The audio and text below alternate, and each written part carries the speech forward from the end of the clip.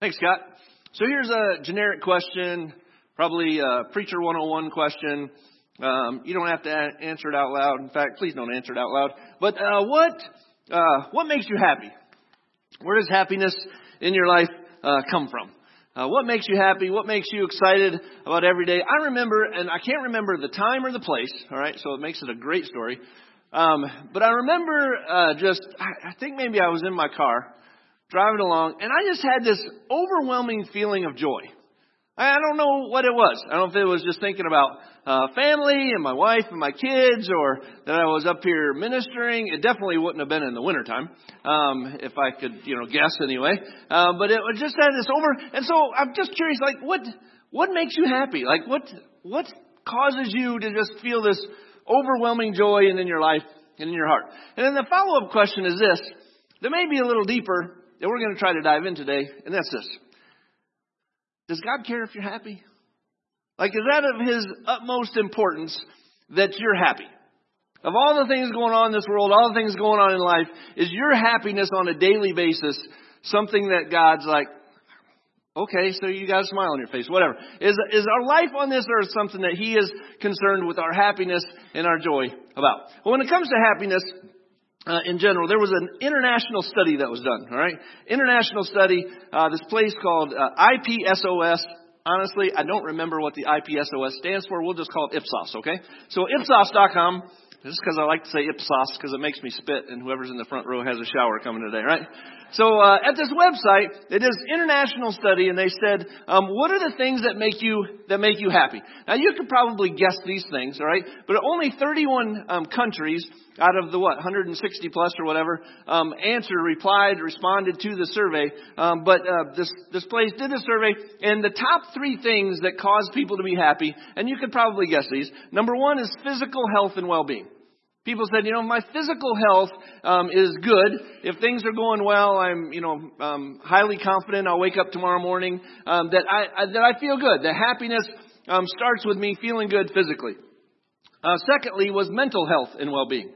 And people said if I'm not just physically well, but my mental health is in good shape, that I'm feeling healthy there, that when I wake up in the morning, I have happiness. And then the third one is relationship with spouse or partner. All right, so the relationship you're in, we'll call it your romantic relationship. So if it's spouse, girlfriend, fiance, whatever, boyfriend, if that's in good shape, that you have happiness, that you're feeling pretty good. Those are the top 3 answers of this international study of what makes people happy. Now, in your top 3, how many of you would say, yeah, I'd agree with those? I think those sound pretty good. If things with my wife are good and my physical health and my mental health is good, I would say that could bring me some joy and happiness. Well, here are the happiest countries. So if you're wondering if I want to move someplace where I can be the happiest, all right, here are the top 4. The first one is Netherlands. All right, if you want to be really happy, move to the Netherlands. And it was like 87 or 86%. Second was Australia. And I think it's just because the accent is real cool. I don't know. Or that or kangaroos. But Australia's second. The third one really surprised me. The third one I wouldn't have thought that doesn't, my stereotype, I've never been there, but stereotype, I wouldn't have thought. But the third one is China. That surprised you a little bit? Surprises me a little bit. And then the fourth one is Great Britain. America was, probably halfway down the list. And over the last 6 years, enter political joke here, over the last 6 years, it's continued to go down in America. And from COVID, I'm guessing COVID, but COVID was a worldwide thing. But it's kind of continued to go down in America. Well, this is what trackinghappiness.com, wouldn't that be a cool job? Trackinghappiness.com wrote an article, and this is what they said. Physical activity and nutrition are both fundamentally linked to happiness. I'm sorry to share that bad news with you today. In fact, I don't know if I've heard any worse news this week than what I've heard right there. Physical activity and nutrition are both fundamentally linked to happiness. In fact, one study in the Clinical Journal of Sports Medicine found that people who were inactive were more than twice as likely to be unhappy as those who remained active. Again, could you have heard worse news today? Sorry about that. Just remember Jesus loves you, okay? And so, in essence, what are we looking at? If you want to be happy, physical health, mental health, relationship, guess what? Those are all things that you can do something about. Right?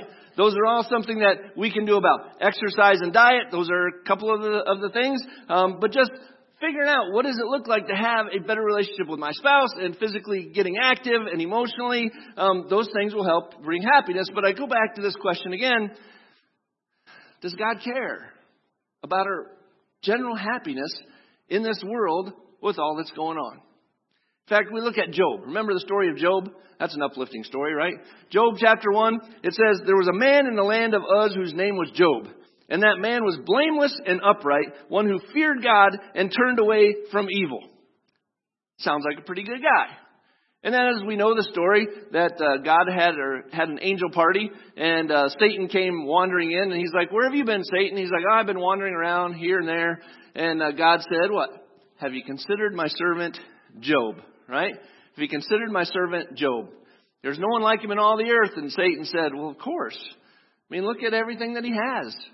He's got all this stuff you can think of. He's got kids. He's got animals. He's got crops. He's got everything going for him. Why wouldn't he be happy?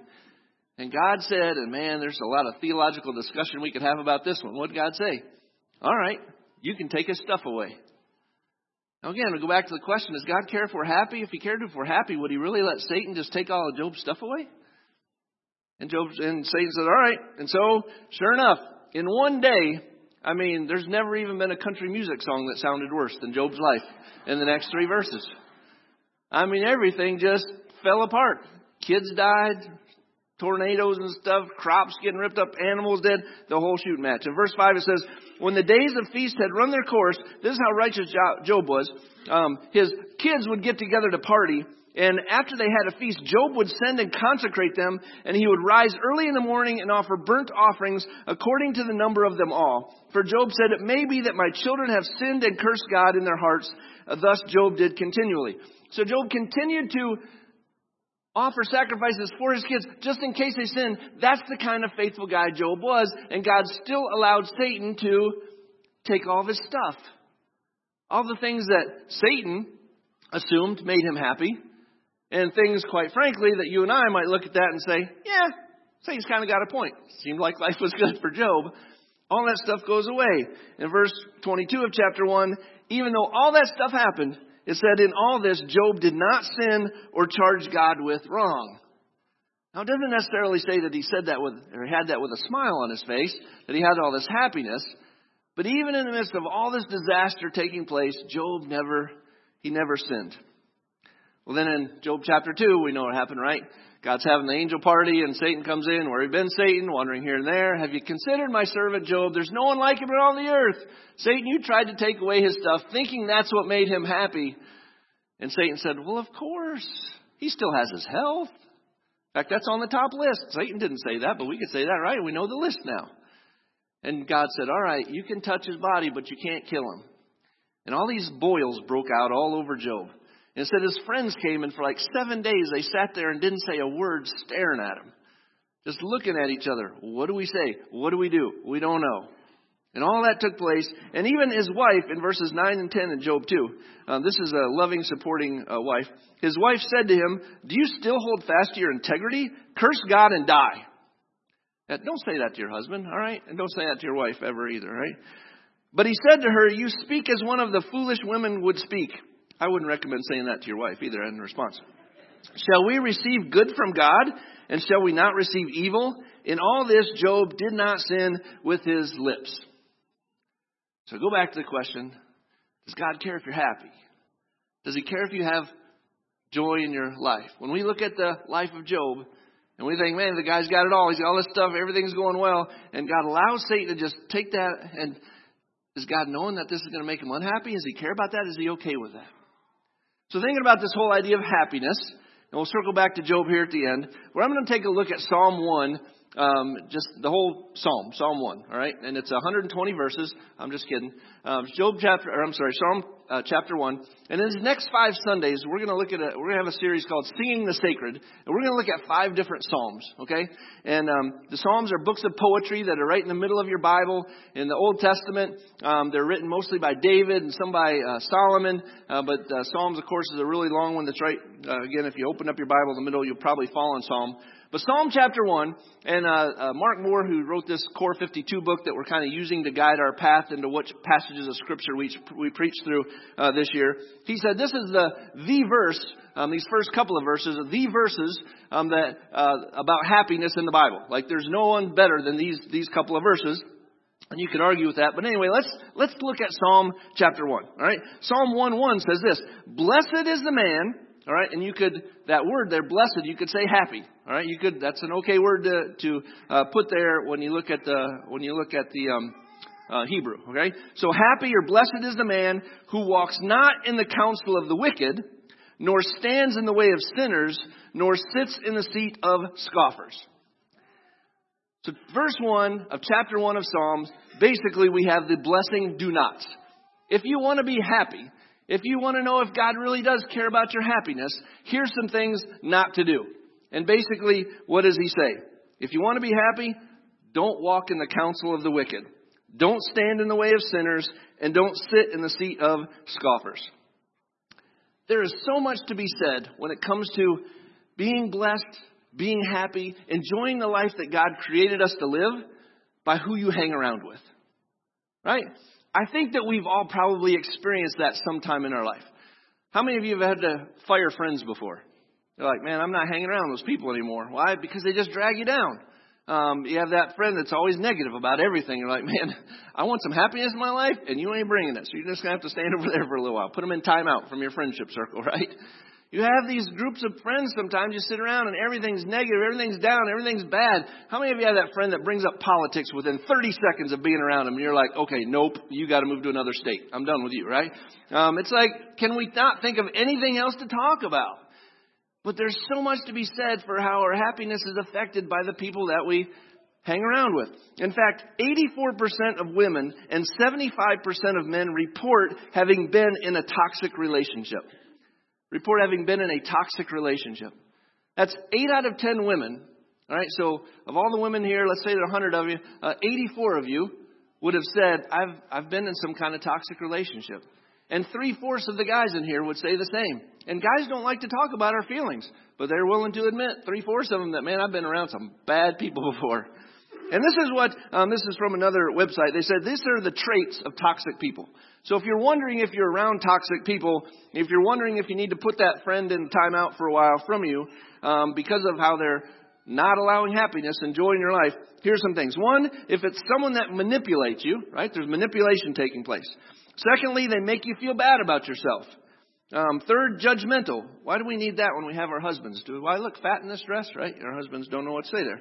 Judgmental. People are judgmental. If negativity is in these people, if people are passive-aggressive around you, if they're self-centered, if they have difficulty with anger management, or if they're controlling. Those are some traits of toxic people. So if you have those people in your life, it may be time to have a conversation. And if they're not ready to repent of that, maybe it's time to fire some friends that we have. You can pray for them, and maybe time to time, but man, if that's the most important circle of people in your friend, and that list says this is who they are, it's time maybe to seek out some other people to hang around. 1 Corinthians 15, Paul wrote this, do not be deceived, bad company ruins good morals. Bad company ruins good morals. Now, I'm sure you've not been this person, and you don't have to raise your hand for this, but how many of you have been around somebody that kind of drug you down a path that you really shouldn't have been going down? Where your morals started to come into question because you were hanging around the wrong people. How many of you had that experience? 2 Corinthians 6, Paul went on to say this, do not be unequally yoked with unbelievers. For what partnership has righteousness with lawlessness? Or what fellowship has light with darkness? I know as preachers, we like to relate that to people getting married. And if they come to us and say we want to get married, and this is a Christian, and this is someone that's not a Christian, then we say, there's some unequally yokedness, I don't think that's a word, going on right here. And that you really need to be careful, because if you're a believer and you're going to be married to, living under the same roof and sharing every single thing with somebody, and they're not a believer, are you banking on you're being able to win them? Because more than likely, things are going to start going the other way. But I don't think Paul's just talking about marriage. He's talking about all of us. Like if you're unevenly yoked, like if your best friend, if your circle of people that you constantly spend the most time around are not believers, How long do you think it's going to be before you start showing those same bad habits of walking away from God as opposed to drawing near to Him? Proverbs 13:20. Whoever walks with the wise becomes wise, but the companion of fools will suffer harm. Proverbs 22. Make no friendship with a man given to anger, nor go with a wrathful man, lest you learn his ways and entangle yourself in a snare. We have a mission around here, and our mission statement is...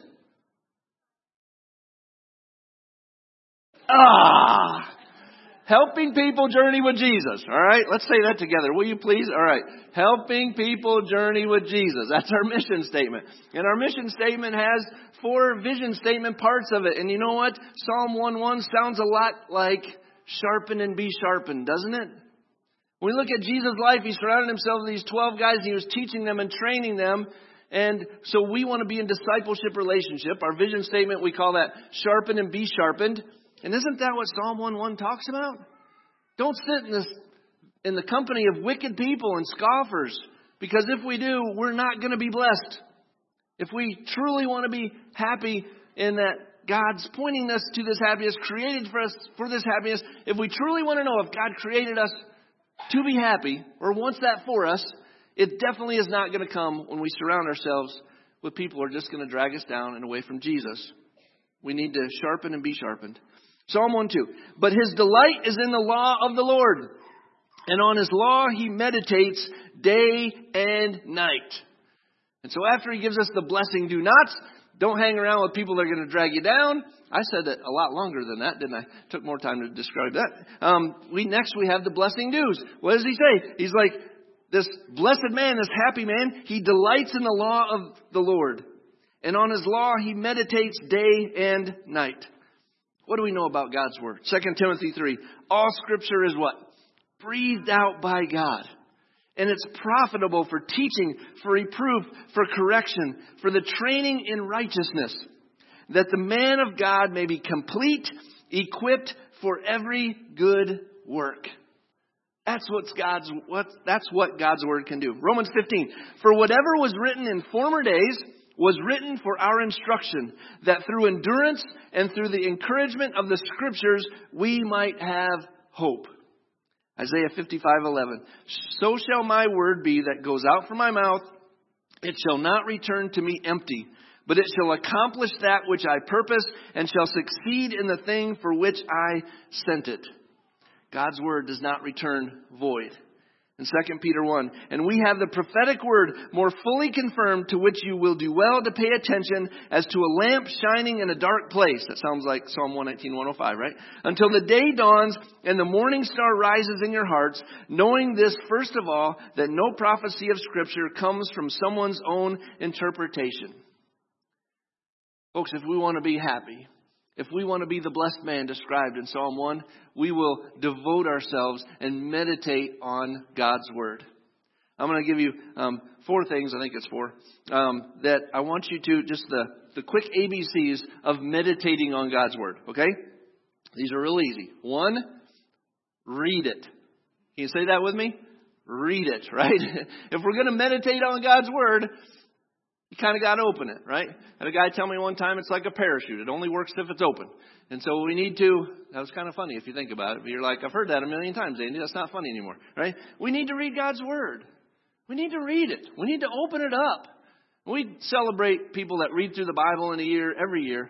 But even if you're not reading all the way through, at least open it up and read. Find a story, find a scripture, find a book that you want to read and just open up and pour yourself into. Secondly, pray about it. I'm going to tell you my preacher secret, all right? Because I'm not really a smart guy. When it comes to me studying and getting ready for a sermon on Sunday, I have to pray about every scripture that I open up and look at. And I'd say, Lord, you got to give me something here because you know how dumb I am and how thick I am, all right? So you got to teach me here. And when we pray about things, God opens our eyes to be able to see things that we're like, man, I never saw that before. I didn't notice that. And so when we open up God's Word, read it, pray about it. Third, we need to ask questions. Get a pen and a piece of paper out and say, like, I'm going to write questions out. On a Thursday every week on my little morning dive thing, and if you can't watch it at 9, you can send the questions early. But I do question and answer time. And I'm not saying I have all the answers, but you know what? Let's just hear the questions that we have. It's okay to ask questions about God's Word. I mean, let's face it, not every single word that was ever said is written down. And so there are questions like, well, I wonder what was happening here. I wonder what that discussion was and how that took place. It's okay to ask questions, and we need to write down those questions because that's how we learn. If you're in a classroom setting, right, and your teacher's going through something and that you don't understand, if you don't raise your hand and ask the question, it's just going to go right by and you're never going to fully understand that material that's trying to be taught. The same with God's Word. We open up to read it, we pray about it, we ask questions. And fourth, discuss it. Discuss it. Don't be with the people that they told us not to be with in verse 1, but surround yourself with people that want to discuss it, that want to talk about it. I had a friend that, man, it's a whole story, but his name's Dan Hurt. And we ran into each other when I was getting my MBA at Butler University. Both of us were kind of exasperated. We wanted to be done to school. And we just happened to sit down at the same table together. And it comes to find out we lived only like 5 minutes away from each other, even though we were driving, into Indianapolis for school. So it was really cool how God orchestrated it.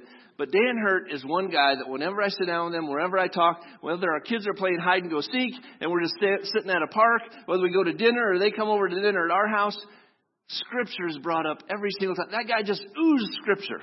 I couldn't get away from it, and I loved it. Dan was that friend that I loved to be around because every time we talked, Scripture would just pour out of the guy. And he was like a Christian about 25 years less than I was.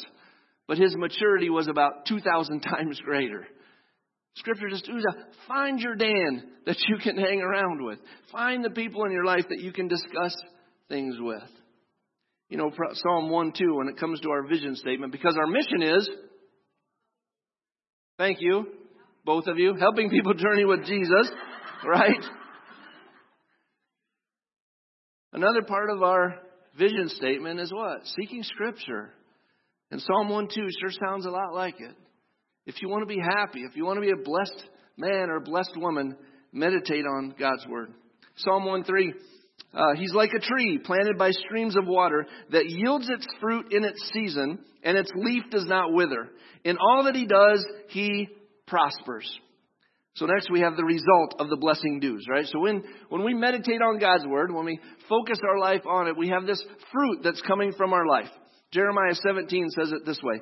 Blessed is the man who trusts in the Lord, whose trust is the Lord. He's like a tree planted by water that sends out its roots by the stream and does not fear when heat comes, for its leaves remain green and is not anxious in the year of drought, for it does not cease to bear fruit. As we dig our roots deep into God and His Word, even when trials come, even when difficulties come, we don't have to worry because our roots are so deep that they're going to God's Word and they're getting the thirst. Their thirst is being quenched. They're getting the water and the nourishment that it needs for us to experience who God created us to be. Matthew 13, as for what was sown on good soil, this is the one who hears the Word and understands it. He indeed bears fruit and yields, in one case 100-fold, in another 60, and in another 30. My favorite thing to relate to, I guess, or passage of Scripture that I would go to, and I've preached through these not really too long ago, Matthew chapter 25. When it comes to bearing good fruit, when it comes to being who God made us to be, when it comes to our life reflecting that we've surrendered our life to Jesus, I go to Matthew chapter 25. Matthew chapter 25 has those three parables. And the first one is the parable of the virgins. The first part is, are you ready for when Jesus comes again? Are you prepared that if Jesus came in right now in the next half a second, that you're ready to go be home with Him? The second one is the parable of the talents. In the parable of the talents, He gives 1, 5, 1, 2, 1, 1. And Jesus comes back and they're supposed to give back or they're held accountable for what they did for what Jesus blessed them with. And two of them doubled themselves, and one didn't do anything. He buried it in the sand, and he was thrown out, and all that kind of stuff. And we ask the question, what does it mean to double yourself? What does it mean to bear good fruit? And then the third parable in Matthew 25 is what? It's the sheep and the goats. And the sheep and the goats tell us what it means to double ourselves. What does it mean? When somebody's hungry, what do? Give them something to eat. Somebody's thirsty, give them something to drink. Somebody's naked, by all means, please clothe them. Someone's in the hospital and in prison. Oh, we go minister to them. That's what doubling ourselves looks like in God's economy. That we care for those who can't care for themselves. In fact, Psalm 1 verse 3, in our mission of helping people journey with Jesus. You're not catching my clues, right? We have these vision statements: sharpen and be sharpened, seek Scripture.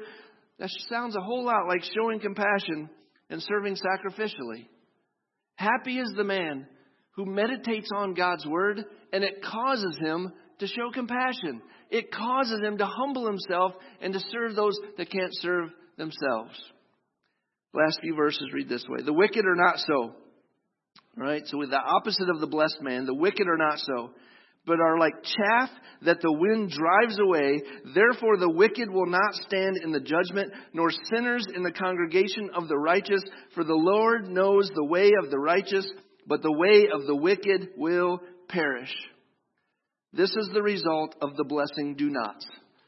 When we want to sit in the company of scoffers, those that drag us down, those that cause our morals to take a left turn, right? Well, if we want to do that instead of allowing God to work through our life and for our fruit to bear, for His work to be done on earth, we end up being cast out like chaff. And God's not afraid to do it, and He does it with ease. Matthew 3:12, His winnowing fork is in His hand, and He will clear His threshing floor and gather His wheat into the barn, but the chaff He will burn with unquenchable fire. Psalm 94, He will bring back on them their iniquity and wipe them out for their wickedness. The Lord our God will wipe them out.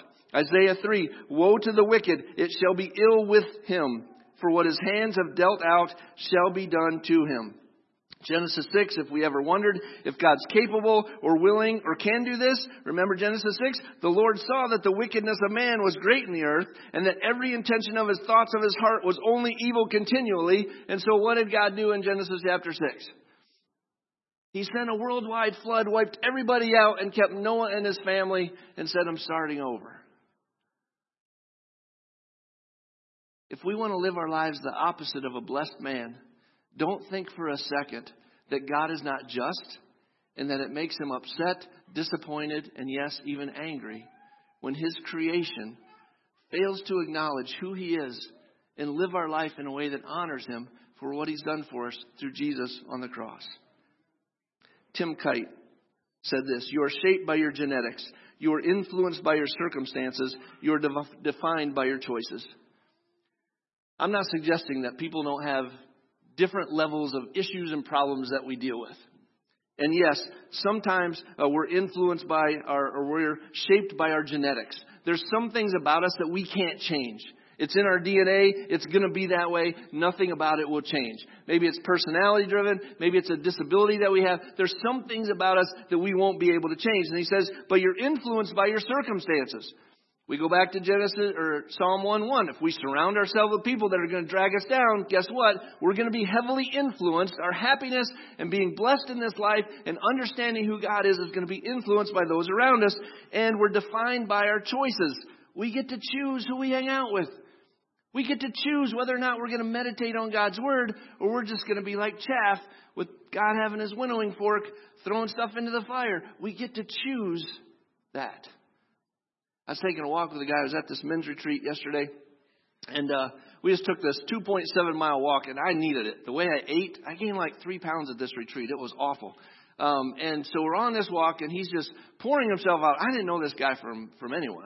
He just pouring himself out to me, and he's like, yeah, I get real frustrated. He's one of like 8 or 9 kids.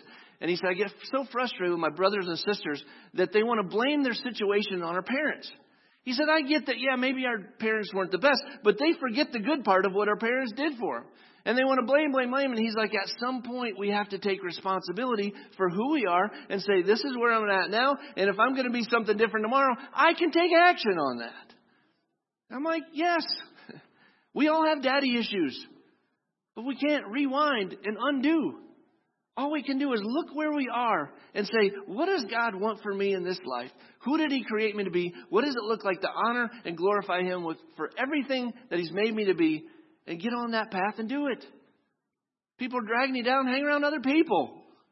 I love, I shouldn't say this, Rodney Dangerfield, when he had that movie Back to School, and he was like a business owner, and he's like, hey, do you think that commercial shows that I've gained some weight? And he's like, you could lose a couple. He said, I got to get fatter actors.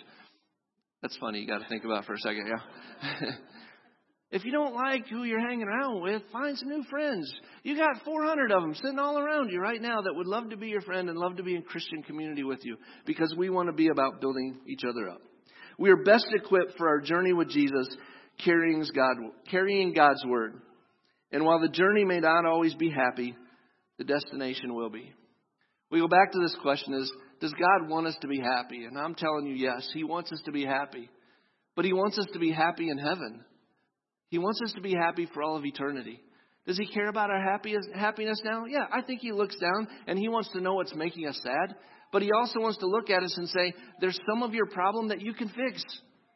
You can make better choices. You can create better circumstances for yourself to be in. And that's what Psalm 1 is all about. Blessed is the man, happy is the man who doesn't sit in the way of scoffers and sinners and whatever, but blessed is the man who meditates on God's word day and night. He'll be like a tree planted by the water, and he's bearing fruit. He's being everything God created him to be as he focuses on God and who He is. Job 42. Then Job answered the Lord and said, I know that you can do all things, and that no purpose of yours can be thwarted. Who is this that hides counsel without knowledge? Therefore I have uttered what I did not understand, things too wonderful for me which I did not know. Hear and I will speak, I will question you, and you make it known to me. I had heard of you by the hearing of the ear, but now my eye sees you. Therefore I despise myself and repent in dust and ashes. After Job had gone through all this stuff and he's having this discussion with his friends, and God says, all right, you sit down there and I'm going to tell you who I am. And God reveals Himself to Job and says, this is who I am. Where were you when I did all these things? You don't have the perspective that I have. And Job repents. And he says, you're right. God then looked at his friends and said, I'm mad at you guys. And I'm not going to forgive you unless you go say you're sorry to Job and Job offers a sacrifice for you. And so Job did all those things, and this is what happened. The Lord restored the fortunes of Job when he had prayed for his friends, and the Lord gave Job twice as much as he had before. I'm not here to tell you that God's going to give you double what you have right now, because I don't think you want to go through the pain of losing everything that you have in order to get to that point. But I'm here to tell you that I think God does want us to be happy, yes, ultimately in heaven, but I think He wants us to be happy here on earth as well. But it's not a happiness that we think about.